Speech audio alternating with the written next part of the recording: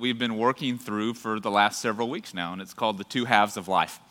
And really in the sermon series, if you've missed it or if you just kind of forgotten, which is it's easy to do, that there's kind of this map that our life typically goes along. There's a shape that our life typically takes. And we see this described to us by Jesus in the very last chapter of the Gospel of John. And he talks about how when you're younger, kind of your life is about your own self-direction. It's about creating your own sense of identity, about building out a life for yourself. It's really this struggle to get our life together. And then there's something that happens around middle age-ish. It depends on each person, but there's this evolution. There's this transformation. There's this shift that begins to take place where the things that we used to live for, the meaning that we used to derive out of the pursuit of creating our own identity and building kind of the framework of our life, it stops being as meaningful as it once was. And so we start to begin to search for a deeper meaning, for more significance in our own life. And this is kind of what is described as the second half of life. And so this is kind of this idea of this kind of stage theory for our life and the shape that it can take. And kind of modern psychologist Carl Jung described this as kind of the two halves of life, which is where we get the title. But one of the things that he says is that the privilege of a lifetime is to become who you truly are. And I think for all of us, whether we're conscious of this kind of pursuit or not, this is really kind of the journey that we're all on. Whether you are being confirmed here this morning or you have been confirmed a long time ago, we're all in some type of pursuit to try to figure out who we really are. And for some of us, we thought we had an idea and we kind of begin to build that life, and in some way that life maybe didn't live up to the expectations or the hopes that we had about that type of identity, the way that we could find ourselves according to these, details of our life, according to these specifics. And so we begin to kind of pursue deeper meanings, deeper identities. But really, this is the journey that we're all on. We're just at a different stage in the journey of trying to wrestle with and identify and figure out, who are we really? This is also what makes movies and books really interesting. If you look at kind of some of the more famous stories or movies, this is what you see marked out across this story. It's this character arc, this development of wrestling with an identity, of struggling to understand who this character is or who they're supposed to be kind of in the grand scheme of life. So take, for example, classically Star Wars, whether you want to do kind of the traditional original Star Wars with Luke Skywalker, or you want to kind of look at the new movies with Rey, both of those character arcs wrestle with this sense of identity. Who am I? They're both confused as to who they really are. There's some ignorance and understanding of their true identity kind of in the grand scheme of things, in the totality of things. And so these movies map out their wrestling with, their development, their discovery of, and then them living into their truer, deeper identity. We also see this in kind of the Marvel Cinematic Universe. You take any of the Marvel heroes, and what you see with them is them kind of working to understand what it means to be who they're called to be. The same is with the Disney movies, like in The Lion King. You have this kind of small cub, Simba, who the story of Simba's life is this wrestling to understand who Simba is called to be. And it results in Simba kind of recognizing his own identity and going back to kind of save the kingdom. This is the story across almost every hero journey, is this uncertainty around identity, this struggle to figure out who you are in the world, this wrestling with this, and then this discovery of who you're called to be, and this deeper journey that takes you on. Well, this is the same that's true for our lives. And so what I want us to look at this morning to figure out how we begin to move into the second half of life is to look at the story of somebody else's journey. Because the way that this works is not that I can give you kind of a prescription of how to get to the second half of life. The second half of life where we live with a deeper sense of significance and purpose and meaning, where our lives are more generative and others focused. I can't just say, if you do these 5 things, here's the 10 steps that you need to take. It doesn't work like that. It's not prescriptive, because it's not something that you can achieve and acquire and pursue externally. It's about an inward transformation that takes place. And this is really the point of the whole series. There is a level of spiritual formation that should happen, that can happen in our lives, that leads to deep change, to meaningful transformation. And ultimately, it's what we believe as people of faith that leads to a life of true significance and fulfillment and purpose. When the writers of the gospel talk about eternal life, this is that essence. This is that character and quality of life that they're describing. So how do you get there? Well, it's not just by accomplishing a series of checklists. It's not about doing a bunch of right things and avoiding a bunch of wrong things, but it's about a formation. It's about a maturity. It's about some inner transformation that takes place kind of on the soul level. This is really the job of the church, and this is why we want you to come week after week, because this is the process and the journey that we're all on together. And so for our time together this morning, I want to look at a story that we started with in the very first week of this series. And what we looked at was this last chapter in the Gospel of John and this conversation that takes place between Jesus and Peter. And what we see in this conversation is Jesus tells Peter that there are basically two halves of life. And it's kind of the last conversation that they have together, and then the Gospel of John abruptly ends. But right before this conversation between Jesus and Peter, there's a slightly more expanded encounter that Peter and Jesus have together. And I want to look at that this morning together. So we're at the beginning of the 21st chapter in the Gospel of John. And what we need to know about this is this happens right after Jesus' arrest and crucifixion, death, and resurrection. This is kind of this moment where everything changes in the disciples' world. We kind of have to revisit kind of the story that their life went on. They're just average, ordinary fishermen, a lot of them, Peter in particular. So probably wasn't highly educated. And then all of a sudden, this wandering teacher, this wandering rabbi named Jesus kind of invites Peter onto a journey to follow him, to become more like this rabbi. And it totally changes the trajectory of Peter's life. Peter walks away from what was familiar, from kind of life as he knew it, to begin this journey of kind of deeper transformation and discovery, being one of the disciples, one of the followers of Jesus. And then all of a sudden, Jesus gets arrested. He gets killed, and their whole world falls apart. And then Jesus somehow miraculously is resurrected 3 days later, appears to the disciples, and then disappears again. So you can imagine if you're Peter, you're really confused in this moment. You are struggling to understand what to do next in your life, kind of where you find yourself at this crossroads, so to speak. Maybe you're still deeply troubled by what you experience. Similar to what we talked about last week, these moments of suffering, these moments of difficulty and struggle in our life create opportunities to move towards a place of new transformation, a new identity. And this is what we see happen to Peter. But it's not always obvious. These invitations to go on to a deeper journey, to continue in a deeper place, they're not always obvious to us. And so as we walk through Peter's story, I want to point out maybe some of the characteristics of these invitations so that we can identify them in our own life. Because we got to kind of address the elephant in the room a little bit. I'm a 37-year-old pastor, so I'm not going to be able to tell you how to get to the second half of life because I'm not there. So it's kind of like the blind leading the blind a little bit. So for some of you who are kind of older than me, you're like, what does he got to teach me? It's a great question. It's one I've been wrestling with all week. But thankfully, we have something wiser than me, and we can look to Scripture to kind of identify some of these characteristics of the invitations that we see to go into a deeper phase of life. One of the things we have to recognize, too, is the second half of life is a concept. It's an idea. It's not like there's a doorway that you walk through and all of a sudden everything magically changes. All of a sudden, your wrinkles fade and you walk a little bit taller and brighter. You've lost 15 pounds. It's not some magical transformation that happens when you enter the second half of life. It's this slow, shift and evolution of priorities, of values, of the ways that you want to spend your time and your efforts and your energies. It's a shift in understanding what truly matters in life. And it doesn't happen overnight.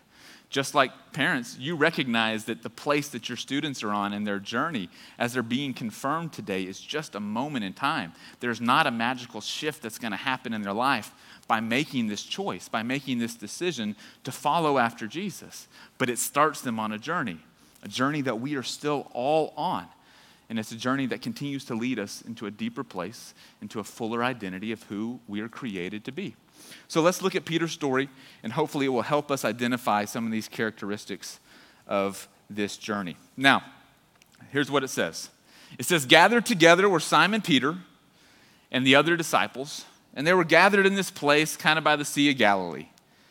And what Simon Peter says to him to the other disciples. He says, listen, I'm going fishing.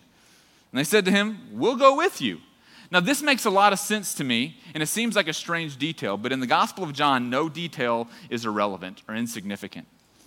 If you've spent your whole life being a fisherman, if your father was a fisherman and your grandfather was a fisherman and all you've ever known is fishing, and then you had this momentary kind of hiatus and interruption where you followed this guy named Jesus, and then he disappears, what are you going to do next? You're going to go back to what's familiar. You're going to go back to what is comfortable, what feels safe, this normal routine of everyday life. And this is one of the things that I think is interesting when we find ourselves at these moments of kind of crossroad and transition. At some point in our pursuit of building our identity and building our life, we start to wrestle with a sense of uncertainty about, is this really all that there is? Maybe you've climbed the ladder of success and you get to the top and you're like, oh, this feels far less meaningful than I thought it was going to be. I thought there was going to be some lasting change. I've accomplished something. There's this great aha moment and my life is forever different because I accomplished all that I ever set out to. And you get to the top and you realize that's not the case. That there has to be something more to this than just this pursuit because it doesn't leave you with that sense of satisfaction and fulfillment. The same with, if you're going through life and there's some significant transition, some tragedy or some change in your life and you are left reeling, wondering, how did this happen? This is not what the plan was. You realize that the way that you thought your life was going to go no longer looks the way that it's gone. And so it leaves you at this crossroads. This is the same crossroads that Peter and the disciples find themselves at. And so the tendency is just to go back to what's familiar. The tendency is to go back to what's comfortable. But to do that is to miss the opportunity into a deeper journey with Jesus. And so these disciples decide that they're going to go fishing.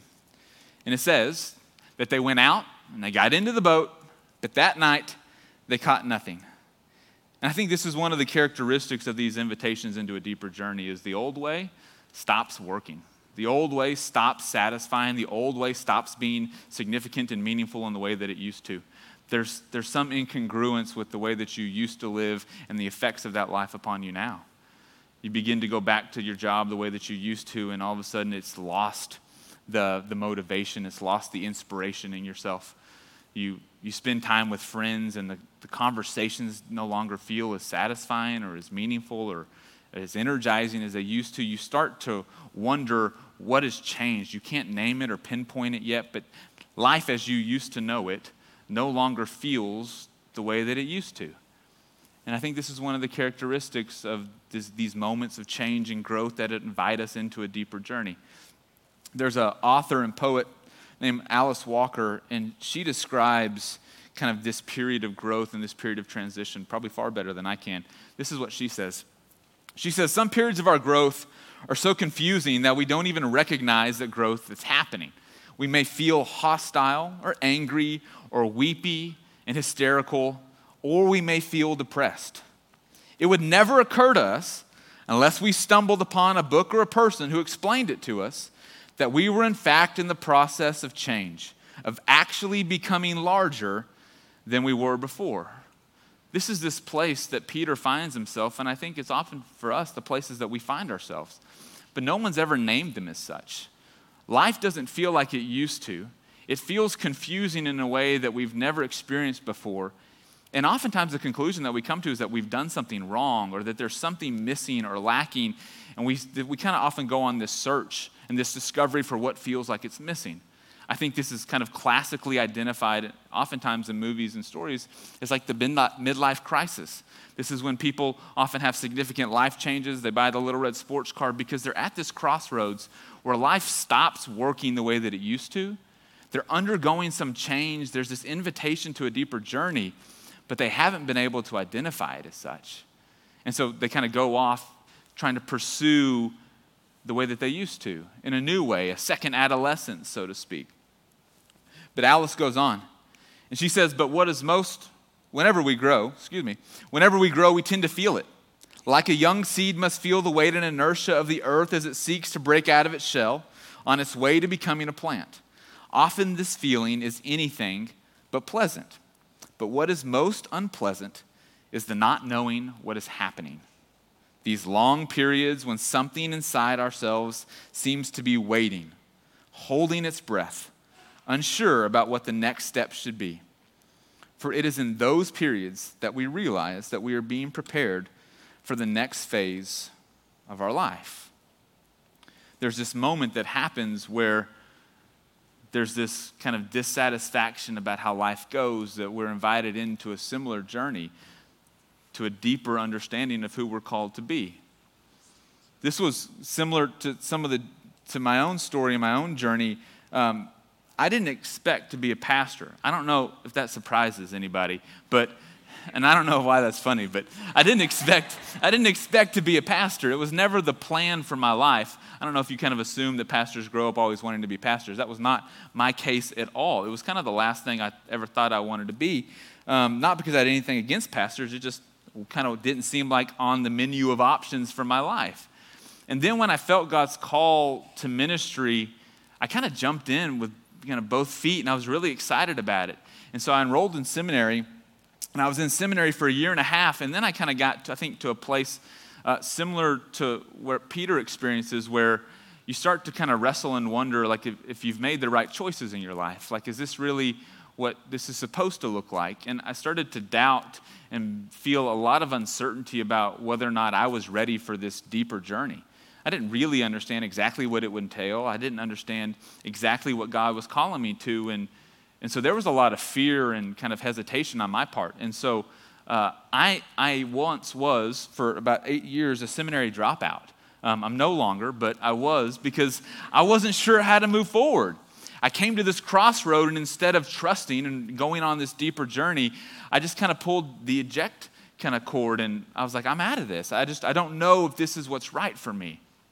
And those 8 years were kind of a period of wrestling and wondering and struggling and searching to try to figure out, like, is this actually what I'm called to do? Is this what I'm called to be? Because there was a lot of doubt about, like, okay, like, really, me? Like, I don't know that. God, you know the story. Like, are you sure that I'm the one that you want up there? And that still feels true in a lot of ways. But I think what I see out of this story for Peter that's comforting to me is that you don't have to trust your own sense. You don't have to trust your own understanding, your own conviction and confidence about the journey ahead, because it is confusing. It is uncertain. It's not obvious. If it was obvious, then we wouldn't have any of these existential crises that we do as people. We wouldn't wrestle with who we are and who we're supposed to be, and why does this part of my life not feel like it matches the rest of my life? All of these questions that keep us awake at night, that we wrestle with and wonder about. The same things that we project onto our children, because we have those same anxieties and concerns about how their life's going to turn out. We don't have to navigate this alone, and this is what I see in Peter's story that's so comforting. Because in the middle of the night, they go back to what's familiar. They're struggling at this crossroads. They're not catching any fish. Life's not working. And then this is what John says. Just after daybreak. And the contrast between light and darkness is not accidental. There's an obvious illumination, a revelation that happens in Peter's life in this moment. Just after daybreak, the sun comes up. He can see differently than he did before. And Jesus is standing on the beach. But the disciples, at the moment, didn't recognize that it was Jesus. I think one of the things about these invitations into a deeper journey in our life is we're not always sure where they lead us. We're not always sure that it's Jesus on the beach. It feels a little uncertain and a little scary, and so we don't know whether or not to trust it. But Peter, kind of being the archetypal disciple, the one that we're supposed to see ourselves in, he gets conviction that it's Jesus, and so he dives into the water and he swims ashore. And this is what we see happen next. It says, when they had gone ashore, they saw a charcoal fire with fish on it and some bread. And I think what I love about this idea of a charcoal fire is the only other time that a charcoal fire is mentioned in Scripture is about 4 chapters earlier in the Gospel of John. And a charcoal fire was what Peter was standing next to, warming himself when he denied Jesus 3 times. And so what we see John doing is he sees this moment where he closes the loop. There's this moment of redemption in Peter's story, where the moment of greatest shame, the moment of greatest regret, the moment of kind of greatest disappointment in Peter's life, where he denies Jesus 3 times, is redeemed in a way by God to be a transition into a new and deeper journey. I think what often gets forgotten as we read Scripture and as we think about our own faith journeys is we think that God uses perfect people. And so we realized that, well, we're excluded from that. We kind of self-select out. This was what happened to me in my faith journey. This is what happened to me when I was struggling to be a pastor, was I was like, well, clearly imperfect, so God can't use me. But what I love about this in Peter's story is this is actually the moment where Peter's going to experience some transition. So there are opportunities in our life journey where our biggest mistakes can be leveraged by God to be these launch pads into a deeper journey of our life. The regrets, the shame, the guilt that we carry, they're not without purpose. They're not irredeemable. God uses these things to lead us into a deeper journey with him, and this is what we see happen in Peter's story. Jesus could have maybe built any kind of fire. It could have been wood, I don't know, propane, I don't know what they had back then, but he builds a charcoal fire as a reminder to Peter. And this is this conversation, what happens next around this fire that I think is so beautiful. It says, when they had finished breakfast, Jesus, he says to Peter, "Simon, son of John." Now, again, one of these details that's not insignificant. For the last 15 chapters, we've known Simon, son of John, as Peter. This is a name that Jesus bestows upon Peter to confer a new identity. The story behind that was Jesus asked the disciples, "Who do people say that I am?" Jesus is trying to ask them, okay, do you understand who I am and what this is all about? And Peter's the one that speaks up and says, "Lord, you are the Christ, you are the Messiah." And Jesus looks at Peter and says, "Upon this rock I will build my church." And he gives him a new name. He gives him a new identity. He says, "Simon, son of John, you will now be called Peter." But then in this moment, the author identifies Peter as Peter. But Jesus calls him by his old name, by his old identity. Why would he do that? It's because he's preparing Peter to make a choice. And this is what we see happen next. He says, "Simon, son of John, do you love me more than these things?"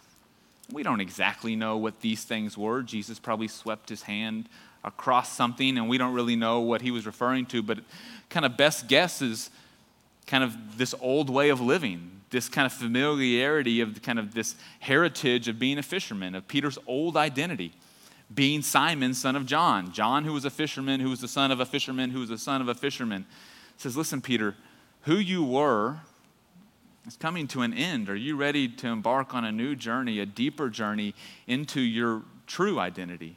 Your identity is Peter, not as Simon, son of John. Are you willing to walk away from the familiarity, from the safety, from the comfort of all of the things that you used to stake your identity upon?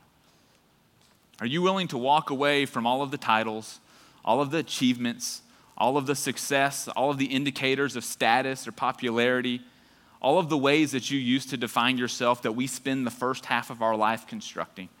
Do you love me more than these things? Are you willing to begin to find your identity in something else, something greater, something more significant than the ways that the world teaches us to identify ourselves?" And this is the question that Jesus offers Peter. And so Peter responds and he says, "Yes, Lord, you know that I love you." And Jesus says to him, "Take care of my sheep." And they repeat this 3 times in perfect mimicry and symmetry to the 3 times that Peter denied Jesus around the first charcoal fire.